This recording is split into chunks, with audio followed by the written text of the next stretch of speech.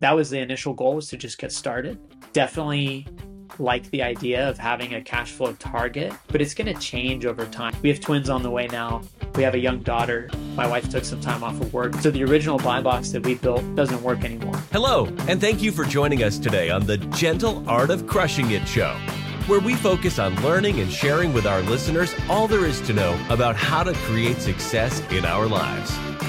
This show stands on the shoulders of giants.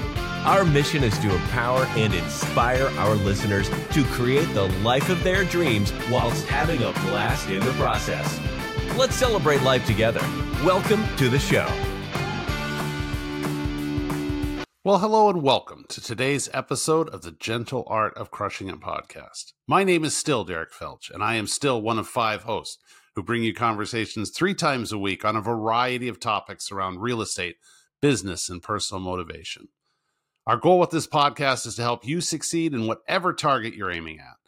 We are each committed to finding the best and the brightest people who aren't just talking about doing big things, but are actually taking the steps to achieve their dreams and wanting to help others along the way. Today, I'm joined by Mr. Ameen. Aaron is a hybrid real estate professional. We talk about what that means in this podcast. He and his wife have acquired 8 rental properties across 3 states in just 6 years, all while starting a family. He's also the voice behind the Hybrid Real Estate Professional newsletter, which offers insights from his expansive portfolio. I really hope you enjoy our chat and you find value in it. And if you do, I would love it if you remember to hit that like button or subscribe or leave a review. And with that, let's talk to Aaron.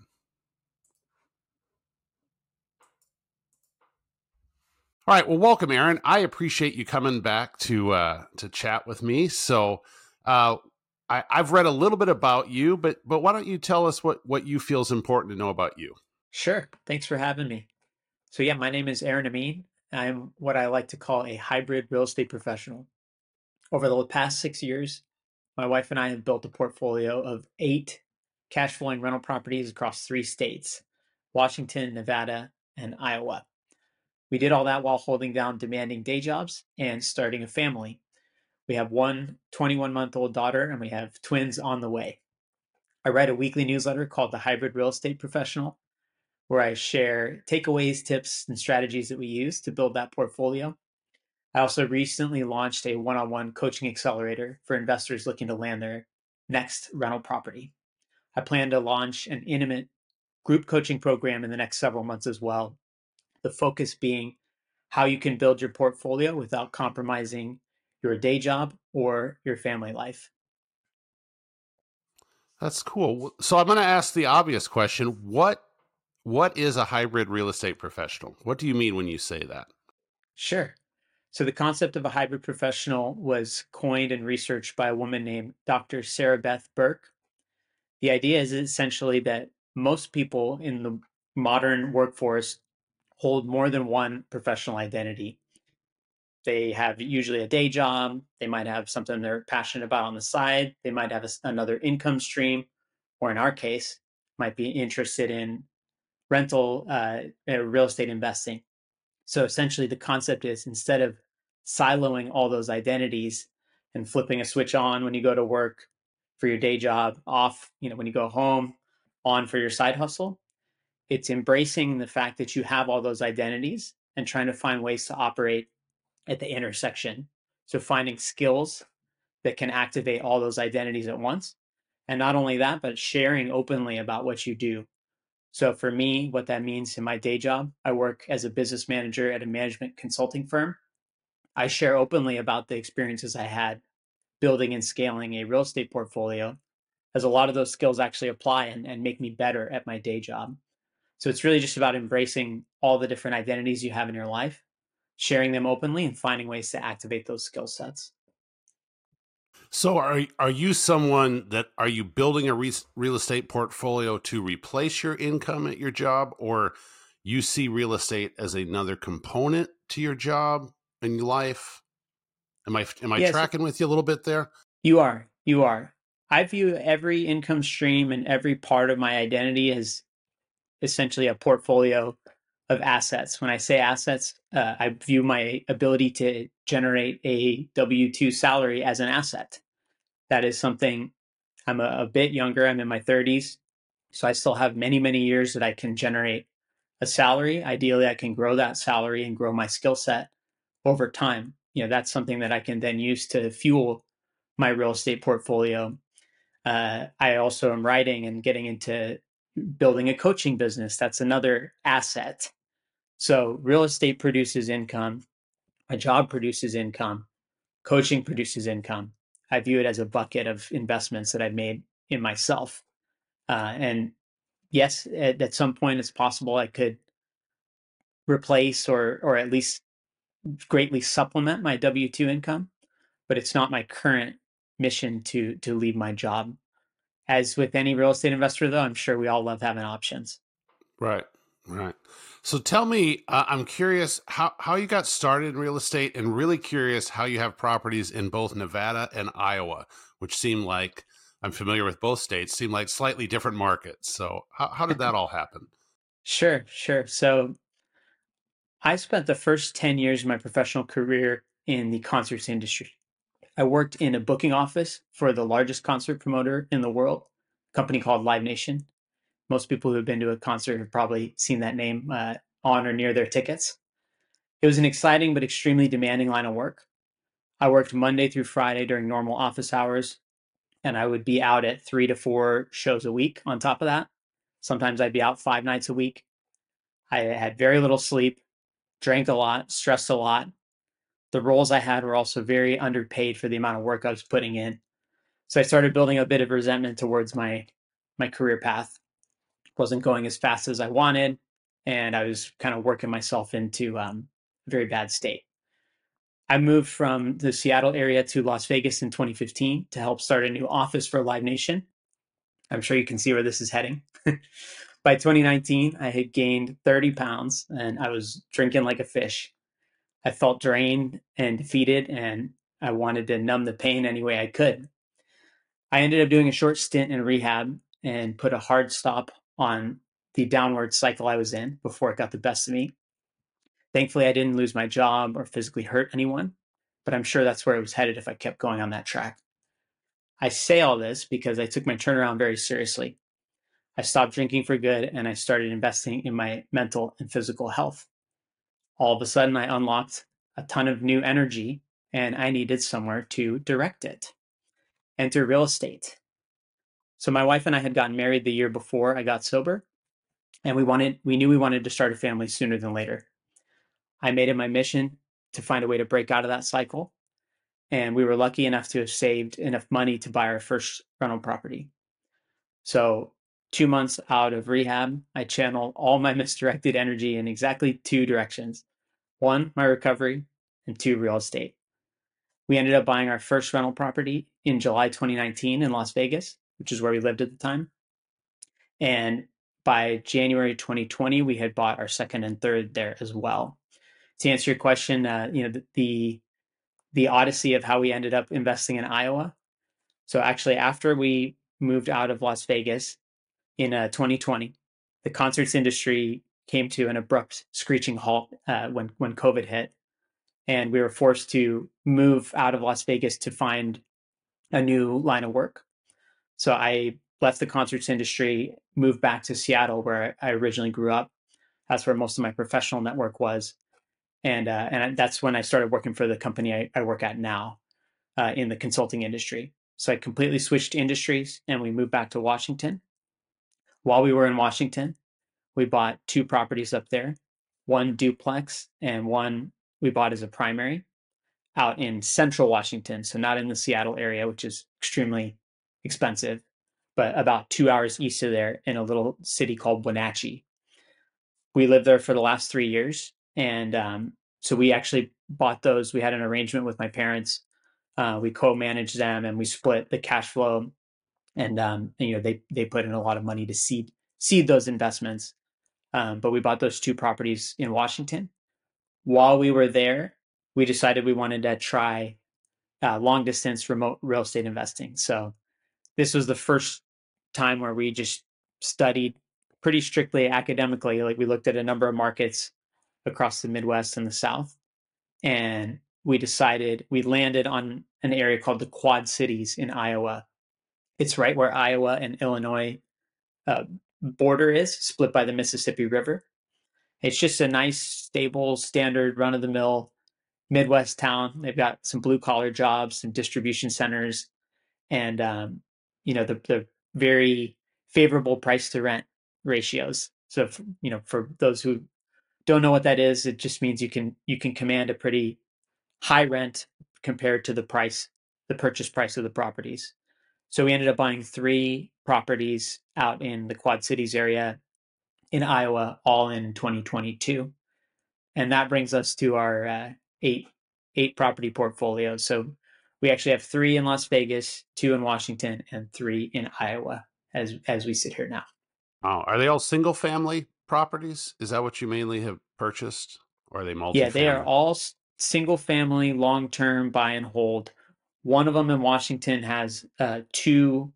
It's technically a duplex, but they're 2 separate structures that are both 3 bed, 2 bath on the same lot. So what would you tell people? I mean, I know there's books written and a lot of information, but what if you're wanting to invest out of state, what criteria would you tell people to use or look out for? Or I mean, I guess how do you pick a market? What was some of your thought process? Because I can tell you're a thinker in what you do. So help me Yeah, no, understand what you would do. so it took quite a bit of courage internally for us to finally pull the trigger. Like you said, I have kind of an analytical mind by nature. And so it was really uncomfortable, the idea of buying a physical piece of property in a structure in a city that we've never been to, because we had never visited the Quad Cities. My wife grew up in the Chicago area, which is about 3 hours away, but we had never set foot in there. We didn't know a lot about the area. And that wasn't the only market we researched. What we were looking for, and let me just, I guess, set the context. This was around November 2021. So the real estate market had run up like crazy for the previous 24 months. So values in any of the major, more popular markets were just completely out of reach at that point. Even places like Vegas, where we already own property, the run up was just insane. So we thought, we had built a decent portfolio up until that point. We were at five houses total. They were all cash flowing, but we knew we wanted to continue to invest. So we were faced with the same predicament a lot of folks are in now, which is, where can I afford to invest? So, I mentioned earlier that price to rent ratio. That's a big one if affordability is your biggest concern. For us, coming up with a 25% down payment, which is what you typically need on an investment property, was completely out of reach in places where the average single family home was $400,000. So we had to find markets where you could still find single family homes that could command a decent rent for that 100 to 150K range, which, living most of my life on the West Coast, I didn't even know that was a thing. I didn't even know there were places where you could still buy a house for $100,000. But Yep. alas, there were several markets. So some things we looked for, just general population statistics. Is the population going up? Is it going down? Are there major employers based there? Are there any corporate offices? Even things like, are there any major league sports teams?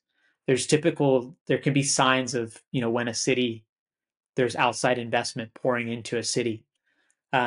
Obviously, the markets where there's all of those things at once are the ones that are very expensive. So Quad Cities to us felt like somewhere like John Deere headquarters was there. There are a couple ammunition manufacturers there. There are some data warehouses there. Amazon just opened a data center recently. So there are a few indicators that there's still inflowing, population. And then we did a lot of just kind of looking around, and we built a buy box of, here's the kind of price point we can afford. Here's the type of property we're looking for. Here's approximately what we want to make in cash flow, and that just checked all the boxes. So these are, it's hard to explain in a 5-minute answer, but these are things that I dive really deep into in the newsletter I write, and a lot of the stuff I put out too. How and we chatted about this a little bit before we started recording, but how as someone that's analytical, do you ever struggle with overanalyzing or that analysis paralysis? And if so, how do you get past that? And if not, what's your secret? So I think analysis paralysis is my middle name. I've always been very, very plagued by that. With that said, of course, I've found ways to push past that and take action. And I think, to some extent, it just boils down to trusting yourself. You can analyze deals all day, every day, which at some point I do recommend doing a lot of deal analysis. Don't just go for the first thing that fits your box. But you have to trust your processes, right? And so when we bought our first rental back in July of 2019, I didn't really know how to analyze the deal. I fell back on a lot of the information. So my parents invested in real estate for the past 20 years. I leaned very heavily on them at the beginning, and I did a lot of my gut checking and information finding just through their experience. It wasn't until a couple of years later, after we already had a few properties, that I really actually learned the academic side of how to analyze deals, research markets, build teams, especially remotely. Um, so I think, there's an element of, if you're in real estate investing, you know that there are risks you're going to have to take. It's just the nature of the game. And the best thing you can do is put in the due diligence, don't shortcut. If you're building a team out of state, do thorough interviews, do multiple rounds of interviews, interview multiple agents, multiple property managers, find the right lender, do the research such that you don't feel like you've left any stones unturned. And once you do that, you'll start to feel confident in the people that you've assembled around you. And, you know, the other big piece I would say is, if you catch yourself trying to bend a deal analysis to make it work, that's a big red flag in your own behavior, right? Like you don't want to try and stretch a deal to make it work just because you want another deal, right? You have to have a bit of patience and make sure that you're only putting offers in on properties that actually have the potential to work out the way you want to. So, bit of a long-winded answer, but I think, once you put in the reps and you build the system and the team, you really just got to trust yourself, or else you're gonna spin your wheels forever. can't relate at all to trying to make numbers work to fit a deal. So we'll move past that one. I'm just curious because this is something I've been trying to. I've had a couple younger folks that want to get into investing, and we've chatted a bit. But do you feel like you purchased your properties with a long term plan or strategy, meaning like, hey, we're going to buy X number a year, or we want to get to this number of properties, or rent or cash flow, like, or did you kind of just say, well, we want to purchase some, and as you said, here's our buy box, or how's that process been for you? It's a great question because it's actually changed a bit throughout the years. At the very beginning, I knew I wanted to start. That was the goal, was to start, because I felt in my 20s, we were 27 when we bought our first property.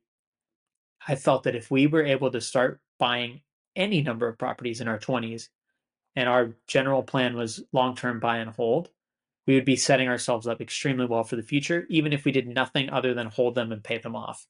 Just mathematically, on a 30-year fixed loan, especially at the lower interest rates, if we bought a property with even a little bit of cash flow, we were just, you know, mathematically, any way you model that out, it works. So that was the initial goal, was to just get started. Um, Definitely like the idea of having a cash flow target, but it's going to change over time. And that's, so I mentioned at the top of the show that we have twins on the way now. We have a young daughter.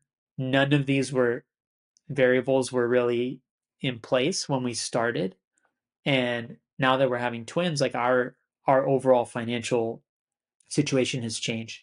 My wife took some time off of work to raise our first daughter, and now she's going to take a little longer of a break, and that's totally fine. That's actually what our real estate has enabled us to do, is give us the cushion to allow for that. But as a result, we're not socking away money for more and more down payments. So the original buy box that we built when we started investing in Iowa doesn't work anymore, because that was all predicated on the idea that we could save, $20,000-$30,000 a year aggressively save Right. when we were both Right. working to fund new down payments. So I've done it kind of multiple ways. And actually, one of the tools that I'm building for my accelerator is a calculator that factors in having kids, because I feel like that was a big blind spot when we were building our plan, was that when if you're trying to say, hey, here's how much income I make, here's how much I spend, and you want to model out a plan for 5 years. Oh yeah, I want to buy 3 properties a year for 5 years. Well, if you have a kid, your Yep. expenses are going to go up quite a bit, Yep. and your income might go down. So I've been working real hard to build a financial model that actually factors that Yeah. in, so you can kind of roll with the punches.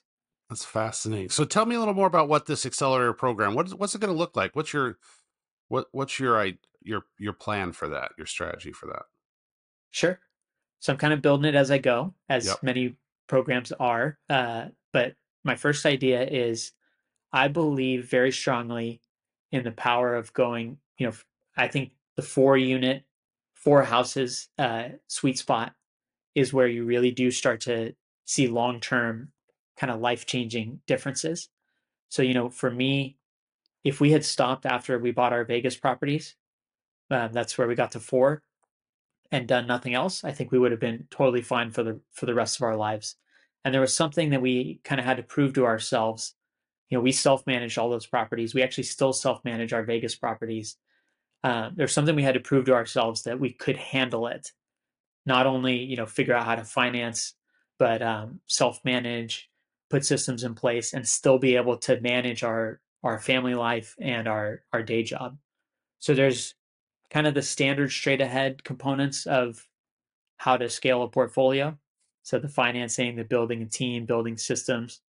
But then a considerable part of what I want to focus on is how to leverage automations. There's a lot of free software that you can use for self management. Team of virtual assistants that are very low cost, very high leverage, that you can build as part of your self management team, and how to kind of build these systems so that they still allow you to perform well in your day job and still allow you to spend as much time as you want with your family. That's really hard to pull off. It's kind of a half time management and half real estate. Of course, you can scale quickly if you start dedicating 30, 40 hours a week to real estate, but most people in my hybrid professional network don't have that much time to spare. And a lot of people don't have that much, money to sink in to constantly fund 25% down payments year after year. I'm curious why 4 properties? When you mentioned that you think if you can get to 4, what is it about that number to you that feels like that's the sweet spot? Yeah, so I mean, I obviously it depends what 4 properties, right? If you buy 4 properties that are all at negative cash flow and you're feeding $2,000 a month into them, then maybe that's a path to Okay. despair. But That makes sense. Yeah. but I think typically if you can buy on 30-year fixed rate debt, cash flowing properties, even if they're in a market with modest appreciation. I should qualify, a lot of this is based on people that are kind of closer to my age range when I started, like late 20s, early 30s. You're literally setting yourself up exactly for retirement age for those to be paid off, assuming you don't pay anything extra into them. So I mean, there's that math, right? If you're in your mid 30s, it'll hit right around your traditional retirement age. Second is you have the cash flow from each one kind of pooling together. It helps offset some of the risk if something goes wrong at one of the properties. It offsets some of the vacancy risk. If you have one property and it's vacant for 2 months, that can sting really bad. It still will sting really bad even if you have 4 properties, but at least you may have rent coming in from 2 or 3 of the others. The same holds true for covering some of the larger, capital expenses. And then also you can have some of the options like 1031 exchange. If one or two of the properties have accumulated enough equity and you want to parlay that into a larger, maybe a multifamily property or a more expensive house, you can just over a long time horizon, you have enough options to either scale that or move it into more valuable properties over time or pay it off. There's so many things you can do. Obviously, those same things apply if you have 20 properties, but I think once you get to that four number, you've created enough options for yourself that you should be able to do just about anything you would want to do with real estate. That makes sense. I hadn't really thought about like that. I think one thing, I talked to someone who this last week who's 30, super smart, very much a thinker, and but I could sense like that may seem, and this isn't anything about him, but it could seem slow to him. I think sometimes when you're younger, you don't. It's harder to think long term. Like that's a very, not necessarily safe isn't the right, but I mean that's a good steady way to build wealth and not put yourself in a high amount of jeopardy, and you can weather storms and add kids and other variables into that. So that's really good. Um, what's next for you? What are you working on now besides the group coaching? But like, what do you see in the next few years? What's your targets you're going after for business, real estate, those types of things? Yeah, I appreciate this question now in particular because so much has changed in the last few months. It was only 3 months ago we found out that we were having twins, and as you can imagine, my head has been spinning in quite a few directions trying to figure out what life's going to look like on the other side of that. And so, as I mentioned a few minutes ago, our plan has changed quite a bit. We There was a time not too long ago where we thought we could continue to buy and scale single family properties in Iowa and just keep running that same playbook over and over again. But our income, our day job income has changed quite a bit, and our expenses have gone up quite a bit. So this is where I'm trying to figure out more creative ways to continue to grow. I don't want to grow just for the sake of growth. So that's one thing I've decided, right? I'm not in it for the vanity of saying, hey, I have 8 properties. I really want to be at 10. Yes, I want to continue to grow, but I don't want to force a situation and end up in jeopardy because I over leverage myself just to achieve a target. So partnerships is one thing I've started to explore. I think I have a certain type of expertise in how to kind of build the back end, that build a team, build the back end systems to support rentals. So that's something I would look to potentially bring to a partnership, or source and find deals where I can maybe raise some outside money. So that's one area I've been thinking about quite a bit. I did invest in a my first passive LP position into a syndication deal earlier this year. Because those are strictly passive, I will be looking at more of those, particularly in the next couple of years. I think they are full of pros and cons. Many people feel strongly against them. Many people only invest in passive syndications, but I do think there's some viability there for my particular goals. And then, the coaching program is something that I can build without having to put 25, 30, $50,000 down at once. And it's something I'm very passionate about. I really do want to help the next generation of investors, particularly people who are in that like late 20s, early 30s, want to start a family, want to keep their career. It's a lot to juggle. There's a lot of things I wish I knew that I feel like I know now, and I really want to have the opportunity to share that with folks so they can achieve success across all the domains of their life. So that's something I plan to heavily invest in. It's interesting. So tell me about, you had mentioned earlier automation with VAs. So do you use VAs currently in your business?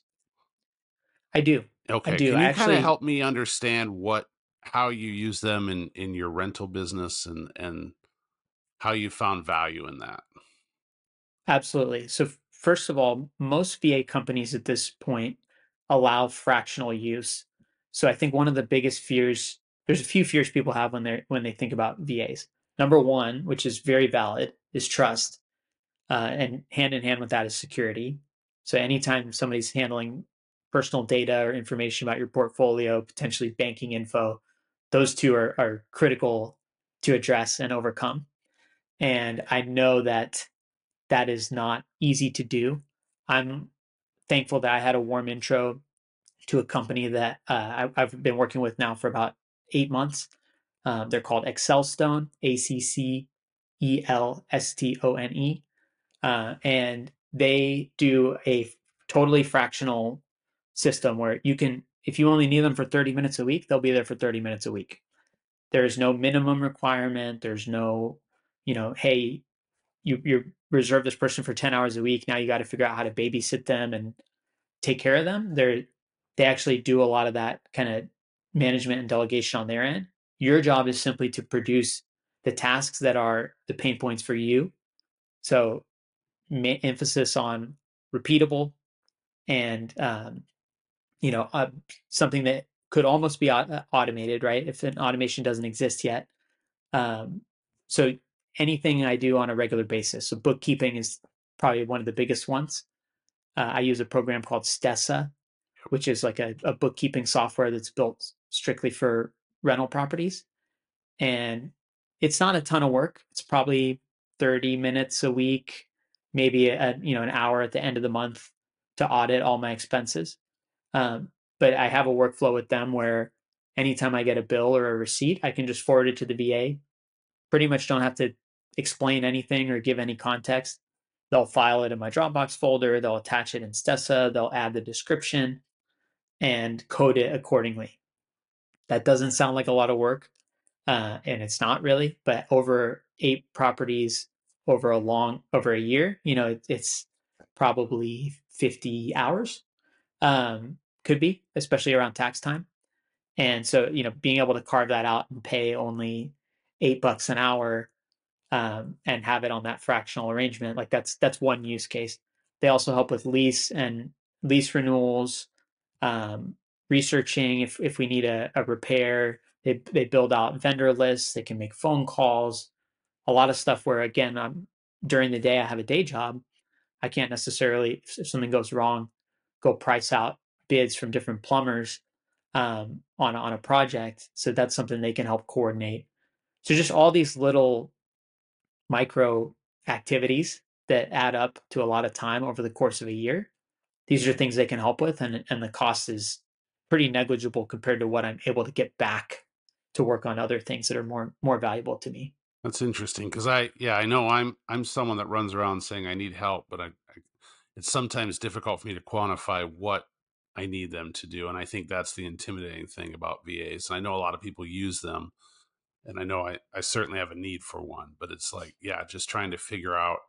And I think the idea of training and all that is intimidating too at times. So That was my biggest barrier was, hey, I know there's a lot of stuff that I need help with, but the idea of sitting down and writing out instructions and taking the time to punch all that up was like enough that it took me several months to actually make the phone call. But what I realized that this company, and I'm sure others do something similar, is that I had a call directly with the founder who I now have a great relationship with. He told me, one of the first things he told me was like, don't spend a ton of time writing out some big process document. Let us do that for you. Record some Loom videos. Literally just hit record while you're doing whatever you normally do that's repeatable, and send us a video, and we'll create the process document and give it back to you so that you now have your process documented and we know how to do it. So that was a big relief too, that I didn't have to spend a ton of time learning how to delegate and write out step by step every last thing I was doing. I could just free form kind of go about my day, and they would help turn it into a system. So these are the things over time that have made a huge difference, and got a lot of my time back in my hands. that's good. So tell me, one thing that annoys me about podcasts, particularly real estate podcasts, is people come on and it sounds like everything just functions so simple and easy and well. What mistakes have you made? What have been some challenges you've had since starting real estate? I will tell you the biggest challenge I had, and I'm glad we're saving us a little bit for the end. So when we went into Iowa, it was our first long distance, real estate market. Like I said, we did all the research. We'd like to think we did all the correct due diligence, but we actually had a horrible experience with our first property manager there.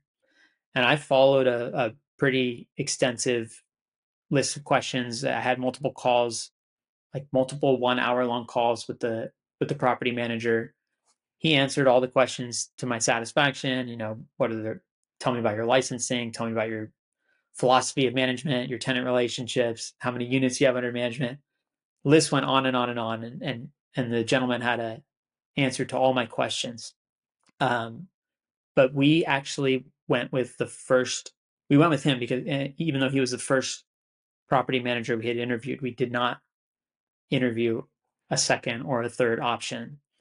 Because he had answered all the questions to our satisfaction, we figured we were in good hands. Turns out that was very much not the case.